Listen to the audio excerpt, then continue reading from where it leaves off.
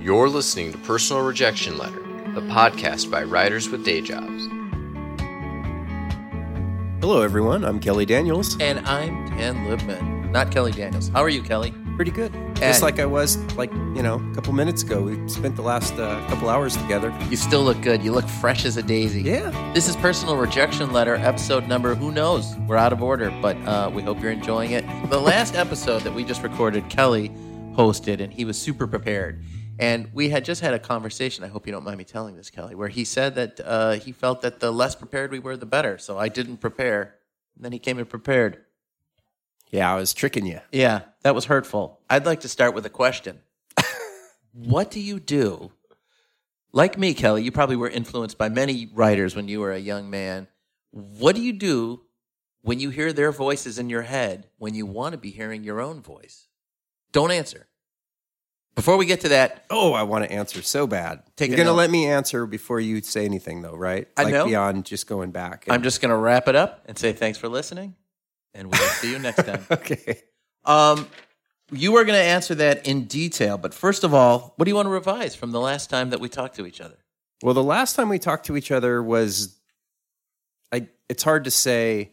I'm pretty sure the last podcast that our listeners will have listened to was not the last time I talked. So I'm actually kind of thinking it out.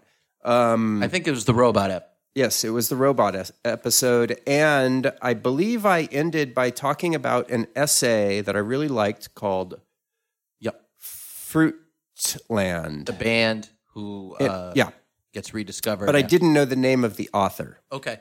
The author's name is Stephen Kurtz. Can you spell that? Kurutz. Okay. Kurutz. Why did I say Kurtz? Because I don't have my glasses on. My U's look like A's, though. But you are holding them, for the record. That's true. You can put them on.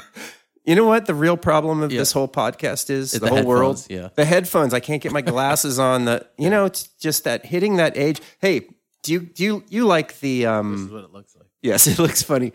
You like the Stuff You Should Know podcast, right? I do, some of them. Yep. One of the recent ones, it was like a really kind of a sweet moment. One of the guys, the straight man out of the two, if you can think of it that way. Right. The more serious. For the first time, he had to wear his reading glasses and brought him to the studio. And his partner, who obviously hasn't hit that milestone yet, was completely making fun of him. And I remember it was pretty recently that we both were we're exactly the same age. You're older. By a couple months. Couple months older. Couple months wiser, I suppose. For sure. And we both had to do the readers at the same time. And we both, we were chagrined. So I can't read any of the notes that I write. So your whole idea about preparation, that might be in your favor. Like, why prepare if you can't read the notes? So anyway. And wait, stop. Are we talking about regrets yet? This is the revision. Wait, listen. Well, I can tell by that sound we're crumbling up and that's the notes too that you wrote, so we are done. We're off book now. Since we're out of order in the recording of these, we've decided that that's going to be our sound cue, that we're doing that feature, the crumbling. And since we don't have a sound engineer that's here, we're doing it the old-fashioned way. We have to actually do it by hand each time. Each time is going to be a handcrafted crumble for your Think about all the trees that are being wasted when they could be just doing what are you talking about? Well, it should just be a digital sound that you find somewhere online and then pay a stock sound company money so that you could get a crumpling paper sound. Maybe. What finer use hath a tree than for a sound effect podcast? By the way, I don't want to jinx it, but I think so far this is our best one ever. I'm glad you hung in with this one. My revision is that on the robots episode, you probably noticed that I was making... In fact, you scolded me at some point in the episode for making a loud banging noise. It was more like a... Yeah. It was an electronic crackle or something like that. And I think it was me like hitting... I had earbuds in, and I was kind of messing with the wire. I think that's what it was. Yeah. And so I do want to apologize to the listener because at the time that you were scolding me, I'm like, geez, what's his problem? But then when I heard it back, it's very loud and very distracting. You should apologize and you should feel bad. But you know what was good about that? Yeah. And which is another one of my revisions that I'd like to go back, is that you said, I'm just playing with, Yeah. Somebody could have come in with a little something extra. Finish that sentence for you. I'm just playing with... Sound effect. Yeah, I just use a cardboard tube. This is fun. Yes, this is good. So, Kelly, let me go back to the question before I announce the topic. How do you keep that voice out of your head of the people who influenced you as a young writer? That wasn't really the question. See, I don't remember this. The question was, how do you feel? How do you feel? How does it feel? Anxious. I feel a lot of anxiety. I feel like the influences that I've had in my life are making me anxious. That is a great segue to our topic, which is the anxiety of influence and the influence of anxiety. I'm not 100% sure what either one of those means. But, Harold Bloom wrote that great essay. It wasn't an essay, it was a book, I think, about. I don't really understand it, but according to Wikipedia, it's about how poets are so nervous about aping or emulating the voices that they grew up emulating, that they don't shitting themselves. Yeah, they're trying, in order to not sound like Ezra Pound, they're having a huge conniption fit and shitting yourself. That's a great way of putting it. Laughing at my own stupidity. And that produces, and it used the word Freudian, it produces a sort of Freudian disconnect between the writing because you're trying to avoid opping your fathers. This was written in the 70s when you could use and screwing your mothers. Language like that. Yes. I don't know if that's Freudian. That's Oedipal. Is it the same thing?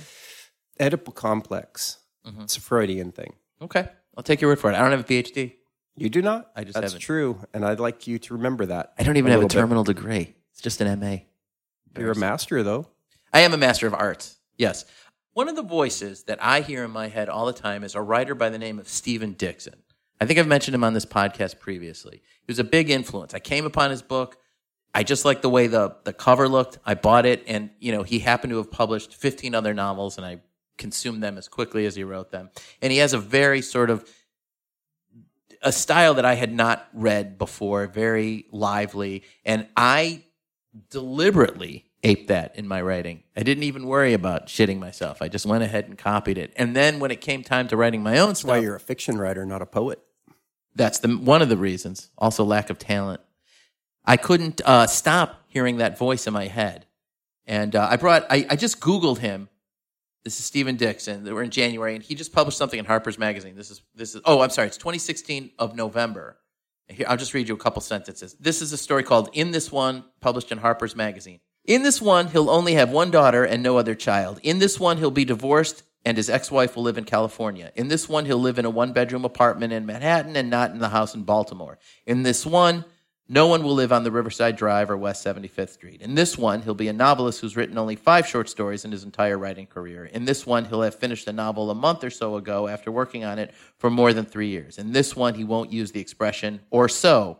In this one, he'll have a dog instead of a cat. And it goes on from there. So you can kind of see the style. He's writing a story, but he's also talking about himself. So he's winking to his longtime readers who understand that he is the other person and that he's dividing this line between in this. So I had not read it before, so I'm kind of like digesting it along with you.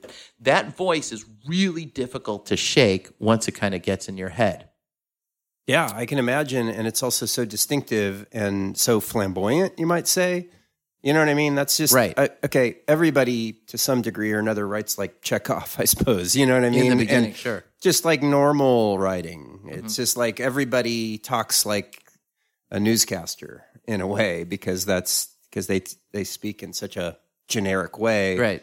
And so when you got somebody who's style first, maybe not style first, but certainly style is the upfront thing, then yeah, you probably don't want to sound too much like him. Although I'm pretty sure Stephen Dixon didn't invent the idea of starting every sentence with the same thing. No, certainly I mean, not. There's a lot of writers who've done that. Rick Moody seems to write like that a lot. Sure. And beyond them. And so I think everybody's copies everybody else. But that's right. And I mean, that's just that one story. But I mean, he the way that he kind of goes back and retraces his steps and rewrites things. And I used to get a lot of, well, one of the things I did is I would take his books and see where he had published his short stories, and then I would send my stories to that same place. And I would lie in my cover letter and say, Stephen Dixon recommended I send my story to you, which was a complete lie. Wow. It was, and it was a horrible thing to do, really, in hindsight, but I didn't know any better. And I justified it to myself. Did you sneak into his house at night sometimes when he was on vacation and then walk around and then put his clothes on? And Eventually,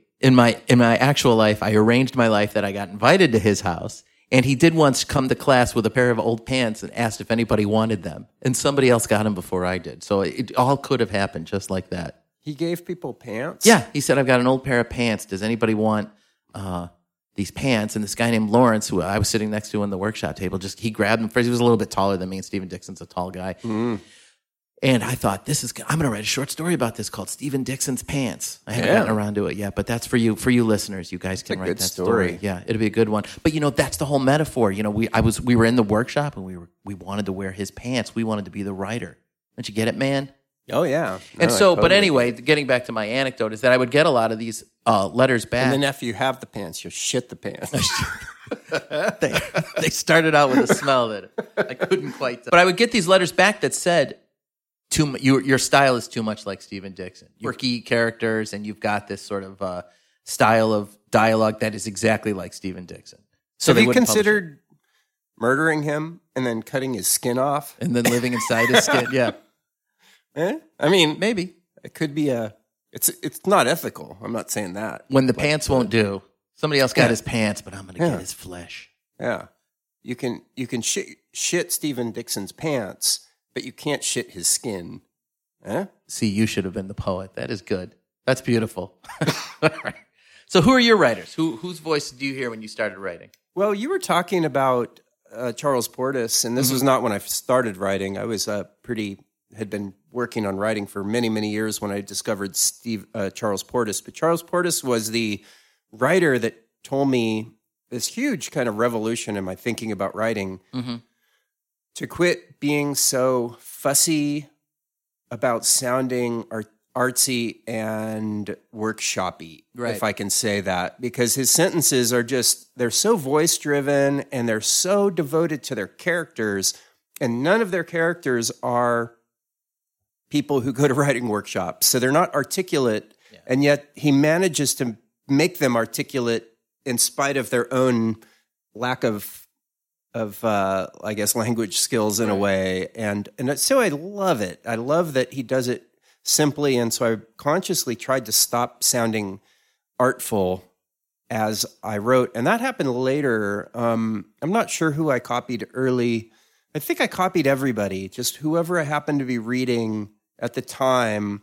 When I would sit down to write, it would start sounding like that person. At that moment, whatever book you were reading. Yeah.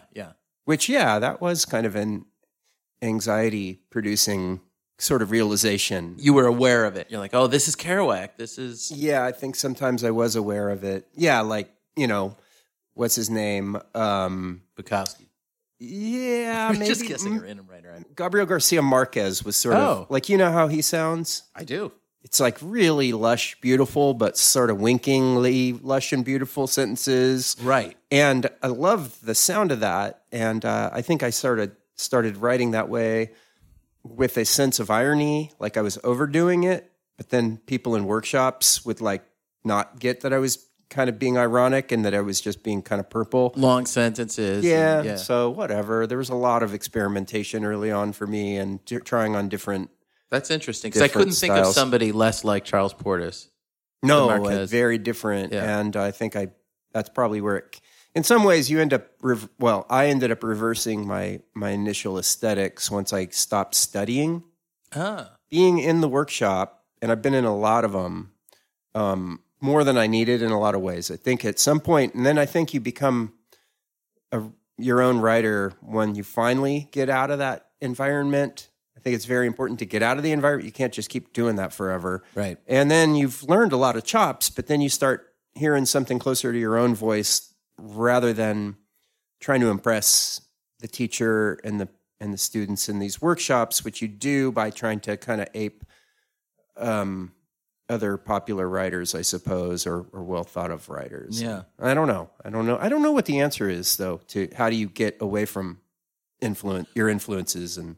Well, and just to push the narrative forward a little bit, now that you're a writing teacher, do you find that sometimes when you're reading student writing and you're just constantly reading one bad story after another, not even necessarily bad story, but a student story has a feel of a student story, and there could be good moments in it, and it could be paced well, but the characterization is ridiculous or something like that. How do you keep that voice out of your head when you go down to write your own piece of fiction? I don't know that there's any conscious kind of technique to keep that voice out of my head. I don't think that I start writing like my students because I've been reading them. Right. And I'm always reading other stuff besides my students. So, I don't know. No, I don't see that as a problem. I really don't. That's good. Yeah. I'm sorry. Did I walked you down a dead end road and then That's I just my left fault. you there? I asked the question, but I sometimes worry about it because, like, if I'm reading a lot of fiction that's got bad dialogue in it, I start to hear it in my own voice, and I'm very susceptible to what I'm reading. I almost have to be careful about what I'm reading. Yeah. No, I get that. I mean, if something is real voice driven, I can start picking up on it. Yeah. I think especially my students are not. I think they're not at that level yet where they're getting into my head, into my skin, or into my pants. Mm-hmm. Oh, that was not exactly how I wanted to put it. Right. I was trying to reference the Stephen Dixon thing, but not. Callbacks can be difficult. Yeah. That's good. Yeah, so that's the anxiety of influence. But what about the influence of anxiety? What does that nervousness drive you to? Have you ever written something because you've just been so afraid of not writing, or so afraid, like before you were a published author and on the mouths of the reading public generally, were you worried about getting that first book out there? Were you sort of driven by this idea of having a career? Let's say go back to your 30s or whatever.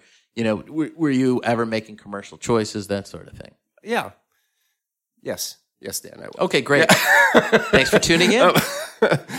Yeah, I don't know. Okay, here's how it is. It's been the bar has been moving, or the goal line has been moving constantly. And when I went to college, and I liked writing short stories, and I didn't know like what being an author was, and I didn't have enough sense of, I guess, confidence, I suppose, to think that I could really be an author in any real way, or how authors became authors. Yeah. But then eventually I got into the college, and I thought, you know what? If I could get in one story in one magazine before I'm dead, it'll be worth it. It'll be like, that's my goal. Right. And then I got a story. I'm like, this is a shitty journal. Like, if I only could get a story in a better place. And then, you know what I mean? And so the bar's moving in the right direction, though. It's moving towards bigger and better publications. Yeah. But it's also moving toward dissatisfaction and eventual death. Well, I mean, the bar is always moving toward that. But you know what I mean? If there's never going to be, I do sense there's never going to be a place where I'm like, I'm good. But that's okay. I feel like that's all right to have that. That's the struggle of being alive, is not being comfortable and not saying, hey, I've done it all. Now I can just sit back and... Well, for me, I feel like the bar is going in the opposite direction, because when I was in my 30s, I thought, I'll have about 5 or 6 books. I'll have short story collections. I'll be invited to many universities and address large audiences. I've had those fantasies too. And then and then you roll it back and you're like, well, maybe I'll only have one collection of short stories. But you know what? I'm happy. I've got my bicycles. I've got my children in that order. I've got my pets. Everything's fine. You've got your cows. I do have my cows. They're not pets, are they? No, they're meat. Yeah. They're meat, my friend. But you like them. Not just as meat. Some of them. They're pretty to look at. You take pictures of them, put them on Instagram. Yeah, our listeners of Personal Rejection Letters should go to our Instagram account right now, which I'm going to get this afternoon, and take a look at those pictures of cows. Cows with books. Is that what the thing? You know, it's going to be cows with rejection letters. I have saved all my rejection letters. Have you saved yours? Back when you got them on print? I've saved all mine. I've got mine. And I've gotten rid of all my rejection letters, and I have deleted all of the various emails to former lovers that I've I don't have any. Any letter emails or former no lovers? No lovers, yeah. Well, by lovers, I just meant girlfriends. I mean, okay. There's a distinction, right? Sure, I guess. And no, there's probably all kinds of interesting stuff, but it's all humiliating, essentially, like, kind of groveling emails and whatever. And so I just as soon as the relationship is over, I deleted it all. And I thought later as a writer, this would probably be good material had I kept it. Right. But I'm glad I deleted it. Or if you ever need to. I just want to move on, man. You might need to contact an ex-girlfriend for an essay or something like that. Then it'd be easier to find her or prove what you have to say. Well, no, I don't. Yeah, maybe. That's also a callback, but it's a call ahead in a weird way. It's a call ahead into the future. Oh, I had a note here. Did I answer your question? Did I don't you remember ask what it a is. question? And did I answer it? It was something about anxiety of wanting to get famous and all that. Right. And then you're not famous, and then... But you find other things in your life to be... I never wanted to be famous, so that's worked out really well for me. But I did want to have more publications. Yeah, I guess I've talked about being famous, and other people have like looked at me like I'm crazy, and they're confusing, or at least I'm not being clear about the difference between fame, as I'm imagining it, and celebrity. I've never like wanted to be mobbed or recognized when I leave my house or go to a restaurant or something like that. But I just mean being acknowledged, like having readers Within your field, yeah. yeah, for like sure. having Okay, more than a couple hundred readers, and Right. and actually maybe even getting some fan notes now and then. So Yeah, that would be nice. Yeah. You know what? I think we've covered it. what about you? Oh, you did say what I talked about the bar was going the other way, and Yeah, the bar I was think going that one way for me, and for you it was going lower, and for me it's going higher. I have this and then it meets in the middle. right? And hopefully, and you make a podcast together. That's good. Yeah, I mean, I've been sitting on a manuscript that I've been working on for 4 or 5 years, and as I was writing it, I kept thinking to myself, nobody will ever publish this, and that's okay, because all I want to do is just finish it and have that experience of know what it's like to be in charge of these characters for this long, and feel what it's like to be sitting on something for 4 years or 5 years or whatever, and be working on it and see what comes out the other end. And I have, and back to the old shitting thing, I have now seen what comes out the other end. And the idea that nobody's going to publish it is a little bit heartbreaking. I mean, that's the jury's still out on it, and I'm still working on it. But at some point, you have to fall back on the idea that the work, as corny as it sounds, that the work is what it's all about, and not the publication stuff. That's up to other people. It's a little bit out of your control, but the work's not out of your control. I've heard a lot of really very, very successful writers say that it's just about the work, so it must be. Right.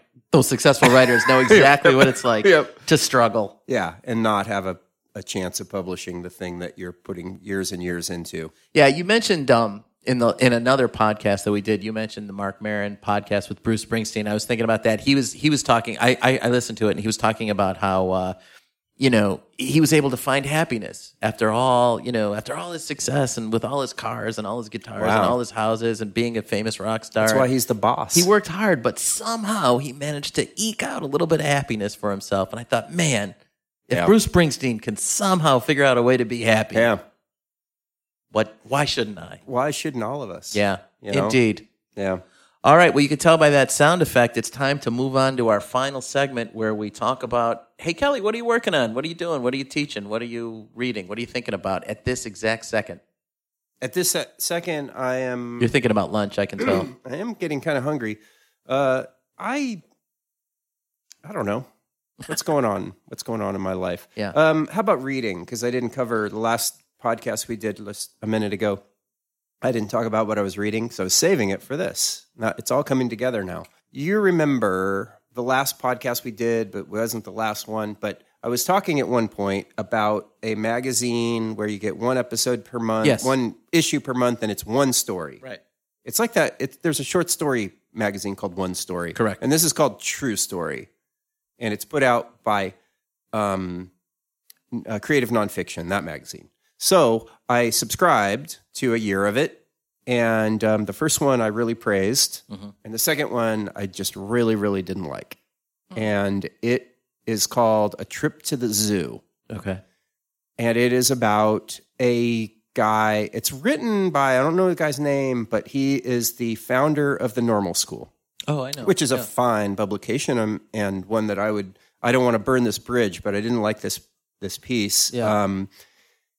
And it is about a guy who jumped into the tiger pen in the Brooklyn Zoo, and that's a thing people do, right? Right. They jump into wild animal, and this guy got mauled, and they scared the tiger off, and he ended up in a mental institution.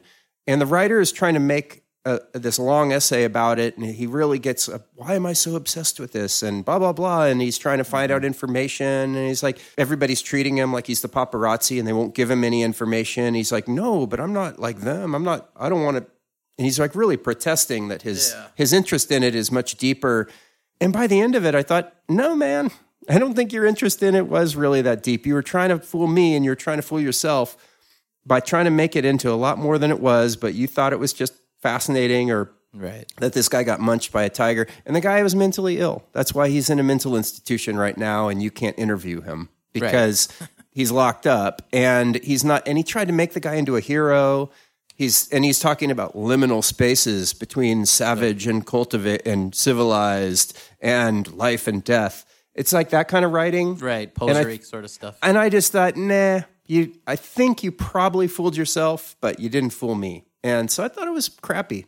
So there it is. There goes your invitation to I'm not do a commencement address at the new school. Not the normal school. Normal school. It's not the new school. It's called the normal school. Normal school that's in Boulder? Where's normal? I don't know. I have no idea, but this guy teaches at Fresno State. Okay. But that doesn't mean anything. Okay. Like the normal school could be anywhere. We got to ask your buddy, our buddy, Joe Bonomo, who publishes in normal school all the time. Does the fact that we know, do you think that'll hurt his chances to publish in the future? He's already got a long-standing gig with them. I think he's safe. So you don't think they're going to hear this and think, we're going to you like those guys? And he'll be in that position of he'll have to turn us down, which I don't mind if he does. No, absolutely. Throw us under the bus. That's what we're here for. I'll be a little hurt. The influence of this podcast, though, should not be undersold. I think the normal school, you're on notice. Yeah.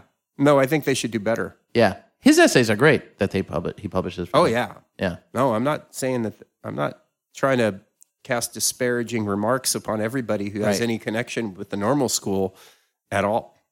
Indeed. We should just say that as a... No. In fact, good. It's the finest publication in the world, I think. So it's not a school? It's just a publication? Not really sure about this that. Whole time when you told the story, I was thinking new school out of New York. That's why I made that commencement address joke.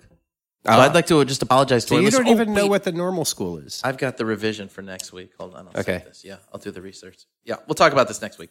All right. What about you? What are you reading, teaching? I am teaching creative writing 2, the second half of the workshop. I'm looking forward to that. We just started it. It's terrific. Nice bunch of kids. You haven't. You're lying, right? Yes. You devil. I'm going to, though, next week, but I'm trying to not say the same thing. We've recorded a few of these, in a short time period, so I'm trying not to say. I'm still reading the same book, basically. Yeah. Are you teaching at the normal school? Is that right? It's not a real school, Kelly. That was a dumb thing. Normal? Do you know that normal school is? Do you know what a normal school is? It's a teaching school, right? Yeah. Yeah. For ladies. And actually, NIU used to be a normal school. Yeah. It used to be. Yeah. Western Michigan University used to be a normal school. Right. And Normal Illinois used to be a normal school. No. I think so. Too cute. I think that's how it's got its name. Oh, really? I believe so. Makes sense. Yeah. Normal. I think that's not a very good marketing name for a kind of school. Normal. Do you want to go to the normal school? Oh, yeah. Back in the day, though, there might have been more of, that might have had more of an appeal to be normal. Yeah. Yeah. That was before Apple Think Outside the Box, and, that was before weird as celebrated as it is now. The old school. This is good stuff. Kelly Daniels, this is the fastest half hour, 40 minutes. I'm hungry. That I spend every week. We're going to go get some lunch now? We're going to go get some lunch at a brewery, right? I drove down here. Sneaky Pete's. All right. Let's do it. It's like place. Thanks for listening. Thank you, Sub-Atlantic, for the music. Thank you, Gabe Tucker, for the engineering. Anyway. Well done. See you guys later. Thanks. Bye. Special thanks to Augustana College and WOG Radio. This program is produced by Gabe Tucker with funding from the Augustana College English Department and theme music by Sub-Atlantic. You can reach us on Facebook at Personal Rejection Letter. See you next time.